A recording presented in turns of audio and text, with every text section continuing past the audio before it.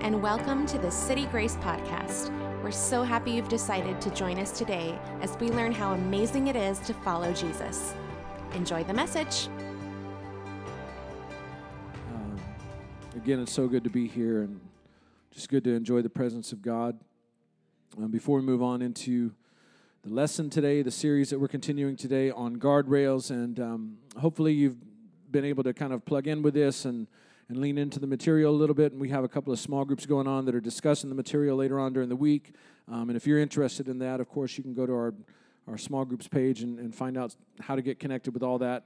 And I know that you'll be blessed and benefited by that. I've heard some great feedback from the groups that are going on. So I'm just really grateful for this study and everything that it's bringing out. I love what this study has to say to us, especially as we navigate 2020 and this new brave world that we all live in, and especially as we navigate the New Testament, the New Covenant, and what that means and how that applies to Christian living. Just because there's a lot to it, and I'll just leave it at that. But I'm so glad to kind of dive into these ideas of guardrails. And just a little bit of review why we're looking at guardrails. What guardrails are is they're a system designed to keep vehicles from straying into dangerous or off-limit areas, designed to keep you from going over the edge of a cliff, designed to keep you from drifting into oncoming traffic, or maybe to protect oncoming traffic from you. Can I hear an amen from somebody who's a dangerous driver? And really, guardrails serve two purposes. Guardrails exist to direct us, and guardrails exist to protect us. They show us where the road might be curving, when we might not be expecting it, where there might be danger, how to keep ourselves protected, keep ourselves from going over the edge. And then another important thing about guardrails to remember is that guardrails are actually placed inside the safety zone. Guardrails don't exist, over the edge of the cliff. What would be the point of that? Guardrails actually exist on the road within the safety zone, and they're never placed in the danger zone. And then, of course, guardrails, we've been talking about, guardrails are designed to minimize damage. That if you hit a guardrail with your car, it's going to cause some damage to your car, but it will cause a lot less damage to you. And your car might have to go to the body shop, but hopefully will keep you out of the morgue. And so guardrails are obviously very important when it comes to, traffic and here in America, especially where everybody has a car pretty much. And why are we talking about guardrails? Well, obviously it's a metaphor. Because as it turns out, the physical highway, the driving highway, isn't the only place in life that we could use some guardrails to keep us safe. And if we were to poll the room and talk to everybody in the room, we would probably all come to the conclusion that some of our greatest regrets in life could have been avoided and would have been avoided indeed if we had had some guardrails in place for living. Whether it would be some financial guardrails, some relational guardrails, some moral guardrails, some professional guardrails, whatever it might have been in whatever area of life where we found ourselves into trouble, where we found ourselves having regrets in life. If we had had some guardrails, we could have avoided some of those regrets. And then we've talked about this idea, and I think this is so important as it comes to being a Christian in 2020 and kind of some of the misconceptions and understandings of Christianity and what Christians are all about. I think it's so very important for us to understand and for us to acknowledge as Jesus followers in this current day that we're living in, that guardrails are personal. Guardrails are for you. These are boundaries for you to develop for yourself. These are boundaries that I should develop for myself. And I'm not pushing my boundaries on you, and I don't want you to push your boundaries on me, and I'm navigating for me, and you're navigating your own path for you. But guardrails are really the standard of behavior that becomes a matter of conscience for each and every one of us.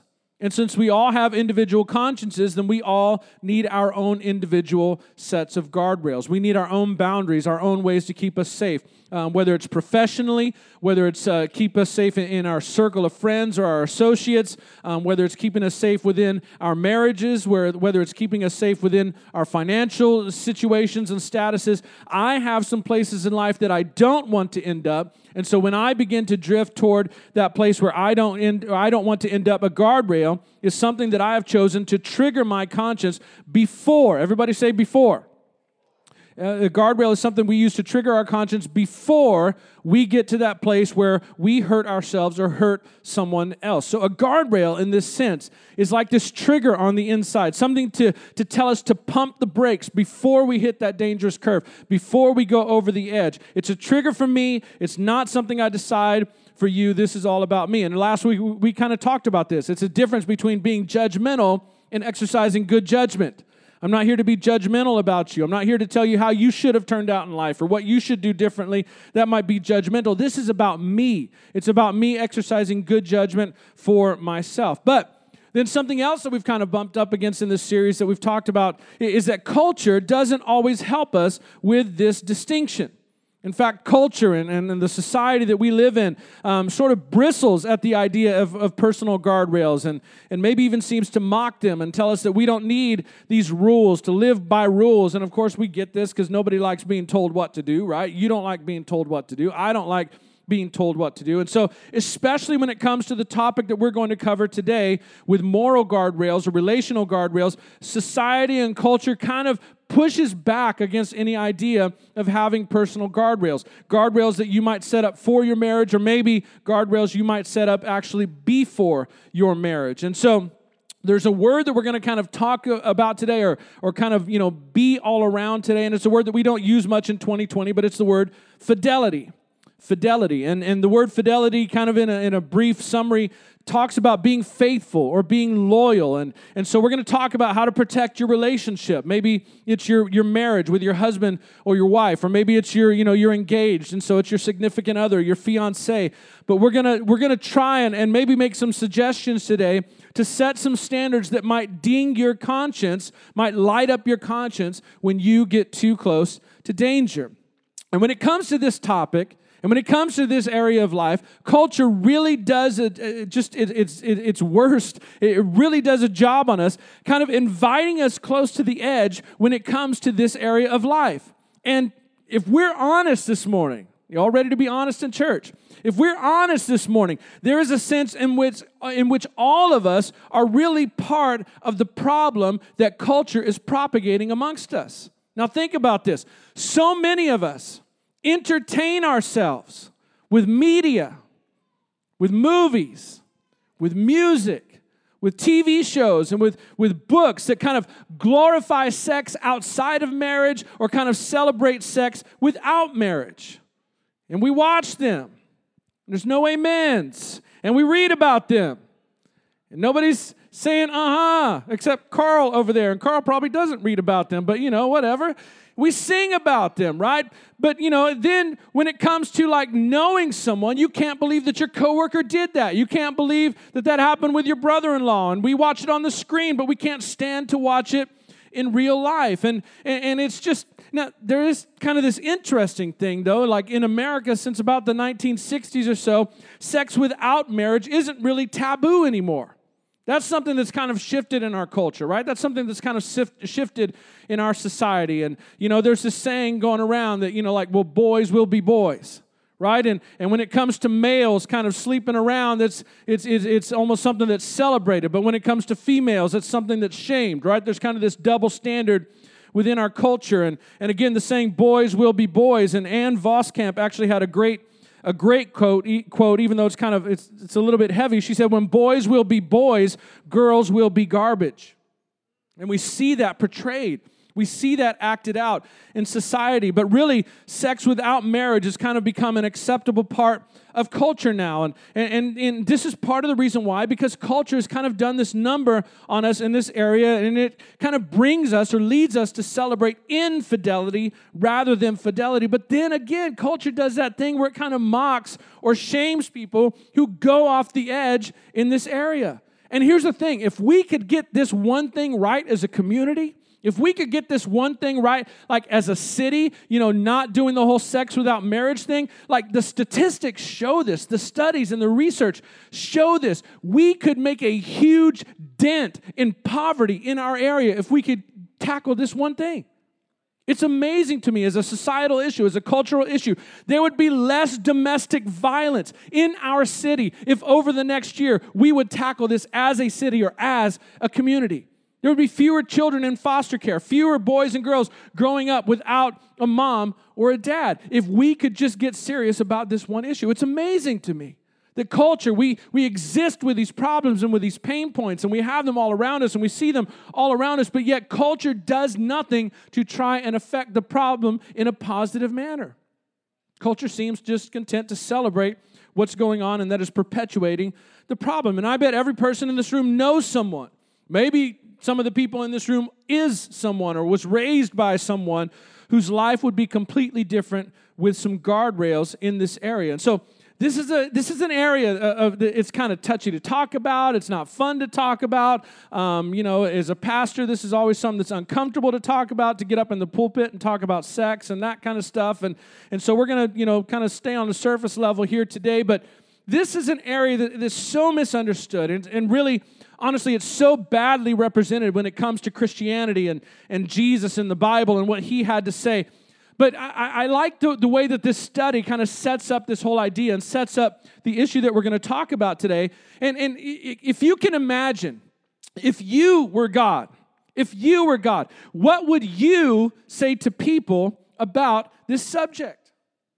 If you were God and you had to talk to your creation, the ones that are made in your image, that you put on this planet to rule over this planet, to thrive and to prosper on this planet, what would you have to say about this subject? Would you just tell people to just, go for it, have a free-for-all when it comes to sex? Would you tell them just have a good time? Would you just have maybe some suggestions like we talked about in week number 1, like wait till you're ready?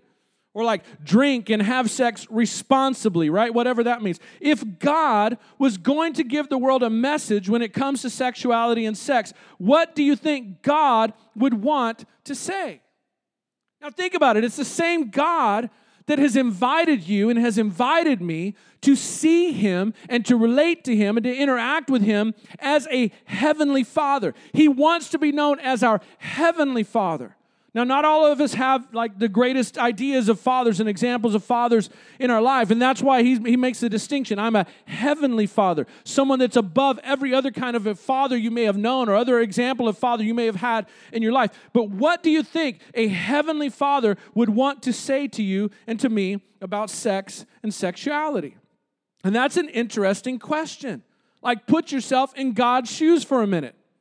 What would you want to say to the people that you love when it comes to sex and sexuality? And so 2,000 years ago, Paul wrote to a group of Christians in a city called Corinth, and Paul was one of the early Christians. Paul shows up on the pages of history as a Christian hater, actually. He hates Jesus, hates the Jesus movement. He's trying to arrest him. He has some Christians killed even. And then Paul meets a risen Jesus. Paul's life has a complete transformation, a complete turnaround where he goes from hating Christians to being one of the most prolific Christians of his day. And people are asking him, like, what made the change? Why did you switch? And Paul tells people, like, I didn't believe that Jesus was anything special. And then after Jesus died, I met a risen Jesus.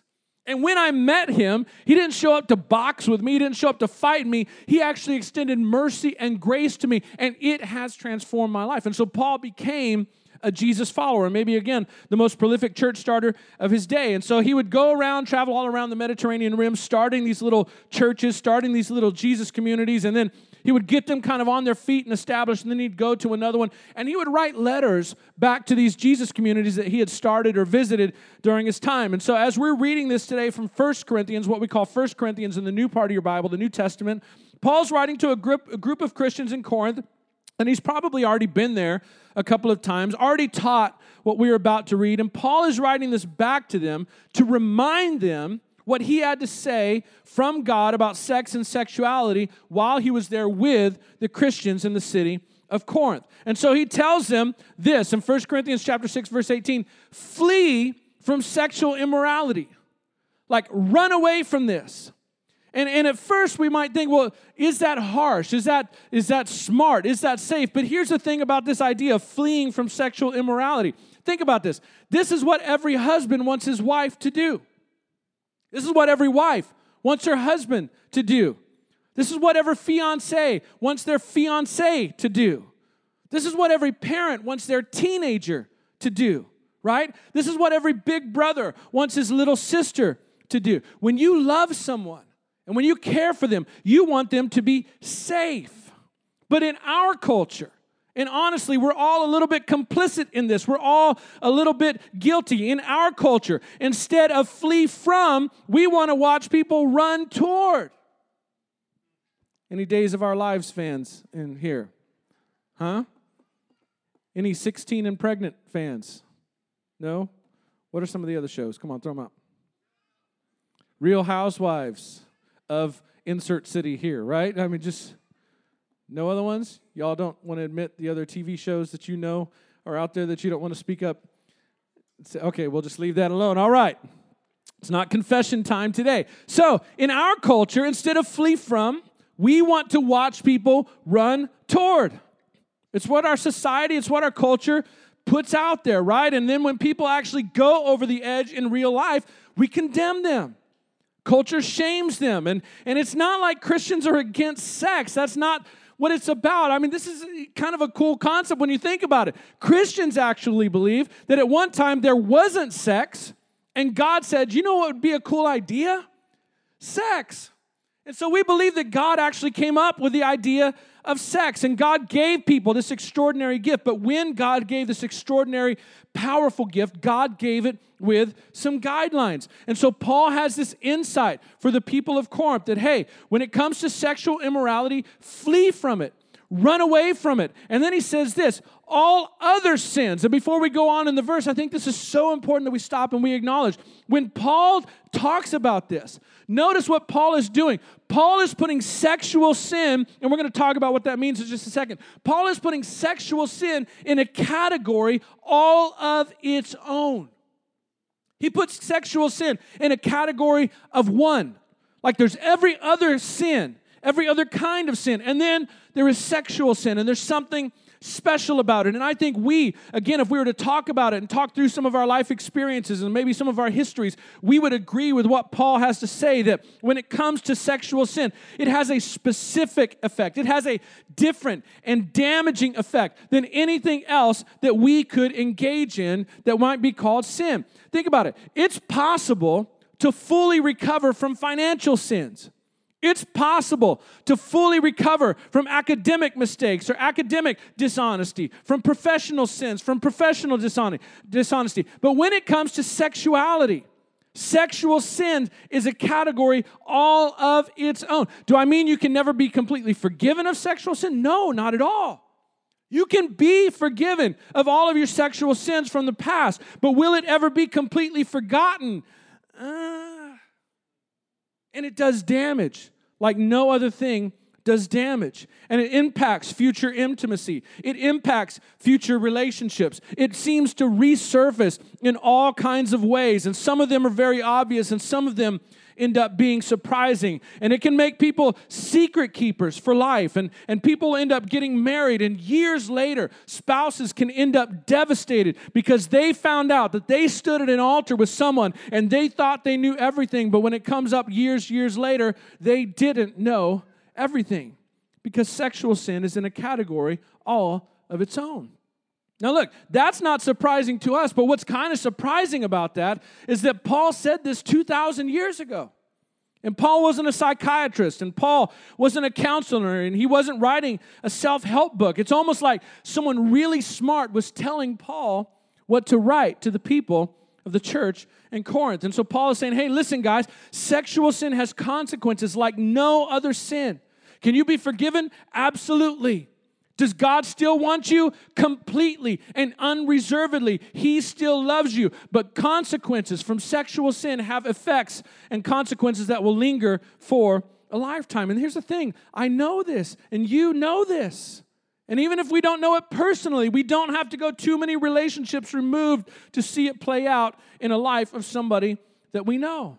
And the things that we have done and the things that have been done to us will follow us around our whole life. And it's not a forgiveness thing. Forgiveness has happened, but what was done still seems to linger. It still seems to hang around.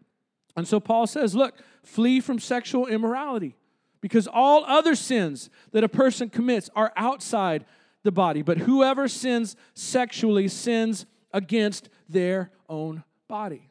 Now, what does it mean, this whole idea of sin sexually? And in the New Testament, in the Jesus part of your Bible, when Jesus shows up on the scene, Jesus is showing up in what we call the New Testament, which is really, the word testament is another word for the word covenant. It's another way of God having a relationship with people. It's a completely different arrangement than the old part of your Bible. It's not a continuation of, it's not an appendix or an addendum to the Old Testament. It's a completely brand new relationship between God and people. It is the new covenant. It's the new covenant. And as Jesus is kind of living out and showing us and teaching us what this new arrangement looks like between God and people, in the New Testament we see over and over and over again that sin involves hurting other people.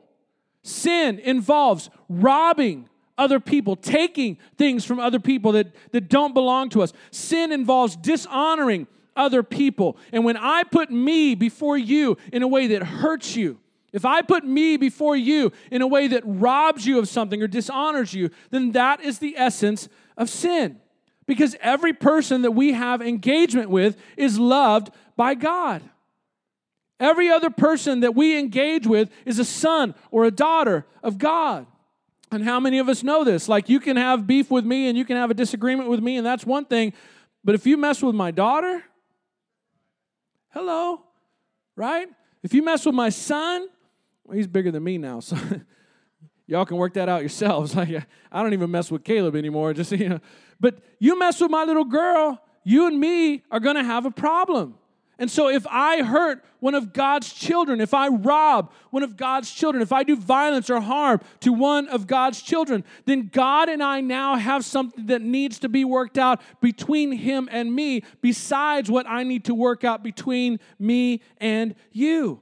It's not look, the Old Testament, it's not about this angry old man in the sky with random rules on stone tablets anymore. That's old thinking. Hello, that's an old relationship and type of relationship between God and one specific group of people. That does not apply to us anymore. We are not Jewish. We don't even have the temple system in place. Even if you wanted to live under the terms and conditions of that covenant, you couldn't. It doesn't exist anymore. That's Old Testament mischaracterizations. Now, sin has to do with others. And Jesus set up this idea for Christians. You've all heard of the golden rule, right? Do unto others as you would have others do unto you. It's not even the golden rule with Jesus, even though Jesus said that. Now it's a level above that. You are to do unto others as God through Christ has done for you. You're to treat them like God has treated you. You are to treat other people like you would want God to treat you. And that's the idea behind sin in the New Testament. And so sexual sin is it happens anytime that we do something that hurts or robs or dishonors someone else sexually. Not because God has random rules in place, but because God loves his kids. And you can't hurt God's kids. And the thing is, you are one of his kids too. Isn't it interesting that God had to give us a rule so that we wouldn't hurt ourselves? Think about that. It's kind of interesting. So, sins against their own body. And there's another note to this. When you do this, it's not like anything else. It can damage your ability to enjoy intimacy. This will hurt you in the future. There's nothing else like this category of sin. It's powerful, but it's fragile. And when you cut yourself into bite-sized pieces and give yourself away sexually, you are potentially robbing your future spouse of your total intimacy. When you divide yourself up and give pieces of yourself away, you are robbing your current spouse sexually. When you divide yourself up sexually and give yourself away, you are hurting yourself. And this has nothing to do with random rules of some religion. And it has everything to do with the fact that your heavenly Father loves you. Every part of you, all of you, total you, completely you. And can I just pause and say, I don't care what your past, listen, I'm not going judgmental with this thing, because we all have skeletons in the closet. We all have ghosts. We all have regrets. We all have failures. And God sees us as we are, not as we wish we were seen. That's the amazing thing about God. Jason taught about this earlier this year and ended with that whole idea that he sees me and he fully knows me, yet he fully loves me. That's an incredible truth that is so hard to wrap our brains around, but it is the essence of everything. That God does not see us at our best. God sees us in our brokenness and in our lostness and in our hurt and in all of our wrong and our junk and our dirt and the things that we have done and the things that we are that we hope nobody else finds out about. He already knows, and he loves you still.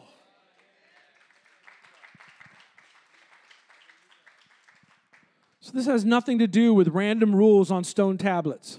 It's not what this is about. This isn't the 11th and 12th commandment. This isn't the 15th commandment. This has everything to do with the fact that your heavenly Father loves you. And he loves the people beside you. And he loves the people around you. He loves the people in your past. He loves the people in your future. And because he loves us like he does, because he loves us as much as he does, he can't stay quiet about it. He can't stay quiet about it. So flee from sexual immorality. All other sins a person commits are outside the body, but whoever sins sexually sins against their own body. And then Paul goes on and he says, do you not know? In other words, this is something you should know. This is something somebody should tell you, and once you know this should have some impact on you. But maybe no one ever told you. Maybe no one ever related this to your sex and your sexuality. And he's talking with Christians, and if you're not a Christian, you're kind of starting to become a Christian. This is just talk to Christians here, okay? He's talking to Christians and appealing to something really big now. He's appealing to this thing that takes a big step of faith. It takes a big kind of mental leap, a heart leap, a soul leap to kind of embrace what Paul talks about next. And he says, do you not know that your bodies are temples of the Holy Spirit who is in you? And Paul's shifting the conversation. What Paul's doing is he's going from consequence. Paul's like, I've covered that. You see that. You understand that. But now let's talk about identity that you have in Christ. Now let's talk about something that you may not remember from when I was with you last time, something you maybe didn't catch when I was there last time. It's a way of seeing yourself. It's a way of valuing yourself. You are a temple. And we kind of, we hear this language, and to us, it doesn't really, have as much impact, I don't think, as it had in the ancient world. In the ancient world, to be a temple was huge. Especially in a city like Corinth, that was this world trade center where all the different cultures and all the different races would kind of combine. All of the different religions from all over the world kind of collided in Corinth. And in Corinth were temples all over the place to different deities of different religions. But for us in 2020 America, something's kind of been lost in this. In our culture, nothing is sacred.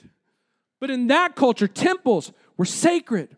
And there were places that were sacred, and there were books that were sacred, and there were people that were considered sacred. And what Paul is doing is taking the idea from a building and putting it onto our individual bodies. And Paul would say, you might feel like nothing is sacred, but what I'm trying to tell you is that you are sacred.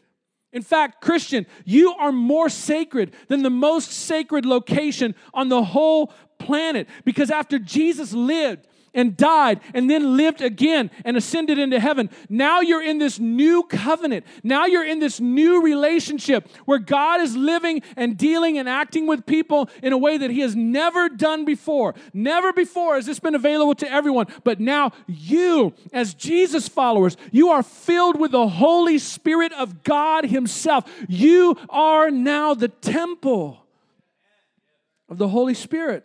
You're the temple of God.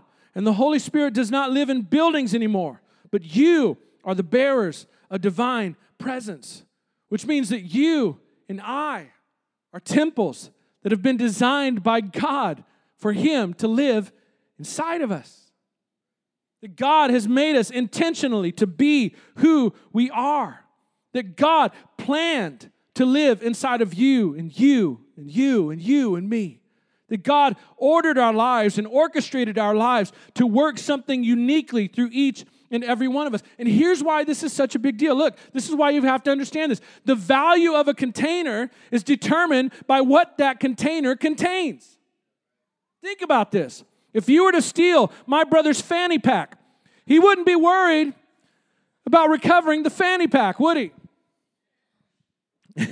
You're wondering right now, does my brother really carry a fanny pack? He doesn't, but it was funny. I had to throw that in there. But if you were to steal his wallet, he wouldn't be concerned about finding the wallet. If you lose your wallet, you're not so much concerned about recovering your wallet as you are recovering what was in the wallet. When you get that wallet back, you want to know if there's any cash on the inside. Because more than likely, you didn't have any cash on the inside when you lost it, and you're hoping there's some cash on the inside when you get it back. Can I hear a good amen from somebody that wants a blessing from on high? Yeah, thought I'd get some amens there. You want your credit card back. You shouldn't, but you do. You want your debit card back. You want your license back. You want your medical card back, right? You want your Jamba Juice Club card back. You want your Starbucks Reward Gold card back. Can I hear an amen from any saved people in the house? Can you imagine if someone was to rob you, and they put a gun in your back and said, give me your wallet, but you can keep everything that's in it? It's like, sure, I'll give you my wallet. Let me take all this stuff out. What determines the value of the container is what the container has on the inside. And what Paul is saying is your container is not limited. Its value of yourself is not limited by your own experiences, by your own determination of your self-worth. But now that you are a follower of Jesus, now that you have been filled with the Holy Spirit, you are carrying within yourself the presence of divinity into your world. And your value is not determined by yourself anymore. Your worth and your value is determined by God, who lives inside of you. So you and he and she and them and we are the temples of the Holy Spirit. We're the containers of the Holy Spirit. And he goes on and he says, you're not your own. You're not your own. And we kind of don't like this statement, do we? Well, yes, I am my own. I'm the master of my own destiny. I'm the captain of my own vessel. Hello? Anybody remember when you turned 18? Yeah. 18, then I lived with my parents till I was 20, none of your business. And it's just, I am my own person, but I need some help. And Christians get this.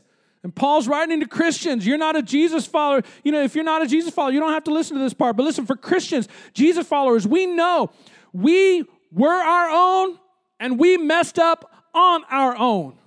And we needed redeeming. We needed someone to be the new captain of our ship, as it were. And he found us, and he rescued us, and he has changed us and is changing us and transforming us and doesn't leave us with our own value, but gives us his sense of our worth. And so Paul is reminding the Christians of this. You are not your own, but you were bought at a price. You were bought at a price. Wow. What price? What price? Think about this. What price was paid for you? What price was paid for you? Would you think that something would be valuable if somebody would spend $100 on it? Sure, that'd be pretty valuable. What if somebody would spend $1,000 to buy something? Would you think that that thing was valuable? Sure, right? It's starting to get really valuable. What if somebody paid $1 million for an object?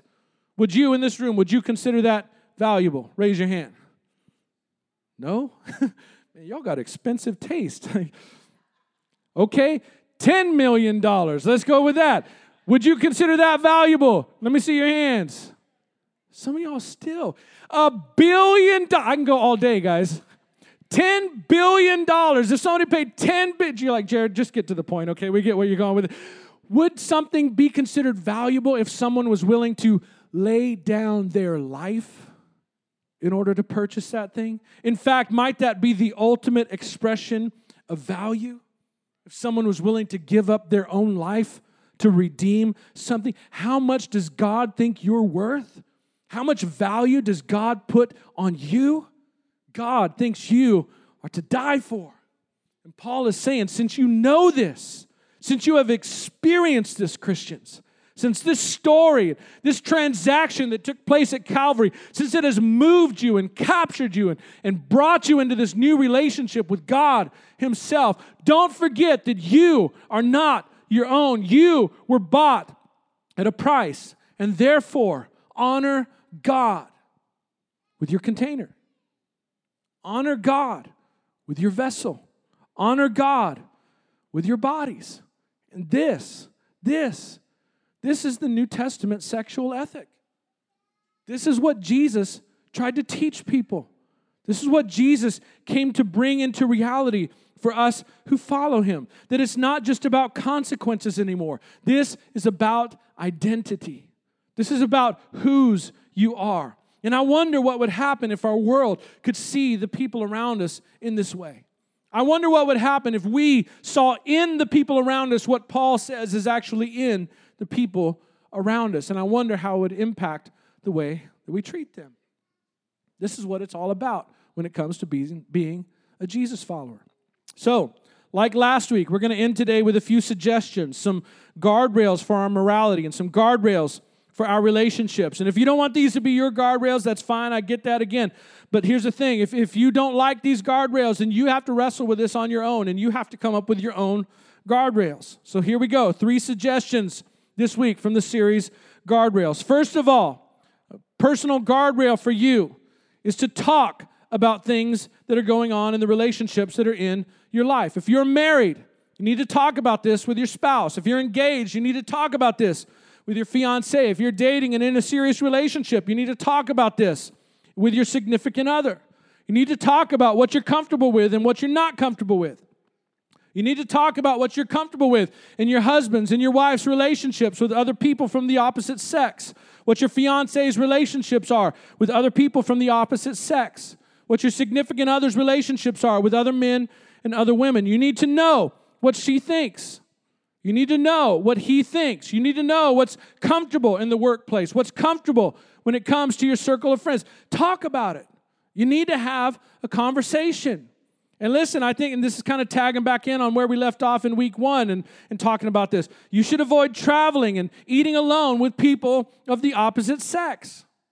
And we talked about this in week 1, the Mike Pence rule. And, Mike Pence made this kind of re-famous again just a few years ago, but Billy Graham made this well-known back in the 60s. And he caught tons of flack for it then. Mike Pence has caught tons of flack for it recently. But he has this personal guardrail in his life that he won't travel alone with a woman that's not his wife. He won't dine alone with a woman that's not his wife. He won't take a meeting behind closed doors with a woman who is not his wife. And maybe you say that's not possible in your own work group, and maybe genuinely it's not possible in your situation. And that's why these guardrails are all personal. I get that. But you need to have a talk with your spouse. You need to have a talk with your fiancé. You need to have a talk with your significant other about the situation.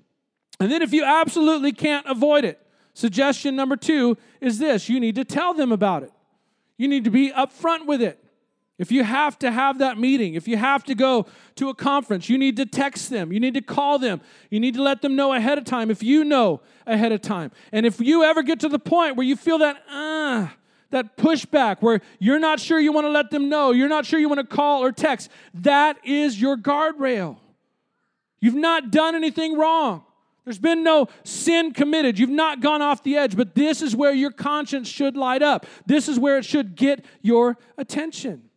And then lastly, for a suggestion for today, for this, is that if you feel your heart and your desire moving toward another person, you need to tell somebody. You need to tell somebody. It may not be that you want to talk to your husband or wife just yet, but you need to tell somebody. Because research has shown that sometimes speaking it out loud can diffuse it. And you don't want to carry the secret around in your life. So these are some guardrails. Talk about it. Tell them about it. Or tell somebody about it when it comes to your relationships and interactions with other people. Now, we talked in week 1 about this and the Mike Pence rule and how it relates to, like ladies in the workforce, women in the workforce, and this kind of stuff. And the author of this study brings up a great point, and he actually brought up an example as well where a woman had written him an email that she had moved from a for-profit company into a higher position at a nonprofit organization, and none of the men in the nonprofit organizations would take a meeting or have business lunches with this lady. And so she actually felt like she was not afforded the opportunity for advancement that other people were getting. And she was probably right, because there was a bad application here of this Mike Pence kind of guardrail. That sometimes this can be taken and abused and twisted, and leaders have to make sure that these guardrails aren't being used to abuse or suppress anyone's opportunities for advancement. But you probably know this. If you have some kind of leader that's maybe twisting this idea or twisting this rule and using it to kind of keep themselves away from women or deny opportunities, chances are they probably have a lot of other leadership issues going on as well. And one of the other things that he brought up is that he got another email from a lady that said, the wording of this idea of having a guardrail like this where a man can't, take a meeting alone or have a meal alone with a woman or travel alone with a woman, it makes them seem like women are predators. And it's a great point that he brings up. I think we all know this in this room, and this might be offensive to some of us men, but historically, statistically, and just empirically, in the examples that we see, men are the predators. Women are not the sexual predators. In week 1, we looked at the Harvard Business Review article where it talked about men are these marginally evolved cavemen. They're not far off from that. Can I hear an ooga booga from somebody in the room? They're not far off from that, right? In the news cycle, it seems like there's always 1 or 2 examples, 1 or 2 stories and reports of men being sued or fired for inappropriate sexual conduct or for being creepy or for being too touchy or handsy and having predatory behavior. So, ladies, listen, this is not at all a negative reference toward women. But when this is applied properly, when this is applied with balance, it fosters healthy environments for women in the professional workplace, and it gives space and it gives guidelines for equality without ignoring the obvious differences that exist between men and women. And again, this is the whole thing. The point of a guardrail is to light up our conscience before, everybody say before we hurt ourselves or others. This is designed to make us sensitive to something, not because we've done something, but because we might, in fact, be headed for something. All right? So, ending up today, and this, coming from a Spirit-filled church, if I could just say for a second, lessons like this are always tough, and Dustin and I, we always work behind the scenes every week to, what are we going to do at the end of service? What are we going to do for what we traditionally call the altar call on this? And these lessons are so practical, and they have so much teaching in them that a lot of times this is kind of awkward and hard right here, to kind of talk about these things. We don't really land in this emotional, traditional, Spirit-filled altar call type of moment. But I think this is so important for us to talk about. And why do we talk about this in church? Well, the reason that we talk about this in church is where else are you getting to talk about this? Think about this. In our culture, what equips you to remain faithful? What in our culture equips you to remain faithful? What in our culture supports your decision to remain faithful? Advertising? No. Movies? No. 50 Shades of whatever? No. Hello. Television? Books? Music? What in culture keeps you on the road and between the guardrails? Church might be the only place where you hear about this. Remember Paul's words, be careful how you walk. Make the most of every opportunity, redeeming the time because the days are evil. The forces around us are evil. And single people, this is the same thing. If you're not married, listen, in our culture, what equips you to guard your sexuality? What in our society tells young people or single people hey, I really care about you and I want to breathe some life into you, so I'm going to give you some warnings and some guardrails for yourself to kind of keep you safe and to keep you... Nobody does. Nobody except church. Nobody except maybe our senior students ministry. Hello. And if you establish these guardrails in 5 years, do you think you're going to look back and regret having guardrails? In 5 years, if you have some guardrails, whether it's professionally or morally or relationally or financially, whatever it is, do you think you're going to look back and regret not having a scandal? Do you think you're going to look back and regret not blowing up your finances or any of these kinds of things? In 5 years, you're going to look back and decide it's one of the best decisions you've ever made. And so we have a decision to make when we consider Paul's words today, to flee or to flirt. Hello. To feed that thing with the things that we consume or to not. But fleeing honors God. Fleeing honors your legacy. Fleeing honors your reputation. Fleeing honors others. By choosing to flee, it means that you'll establish some guardrails and some boundaries that ding your conscience while you're still in the safety zone. And you might not be celebrated now, but you'll be able to celebrate later because the guardrails that you established, or the guardrails that someone else helped establish with you, will be part of the story that you get to tell. So think about it. So talk about it. Tell somebody about it and do something about it in your life. Because I'm pretty sure you'll be glad you did.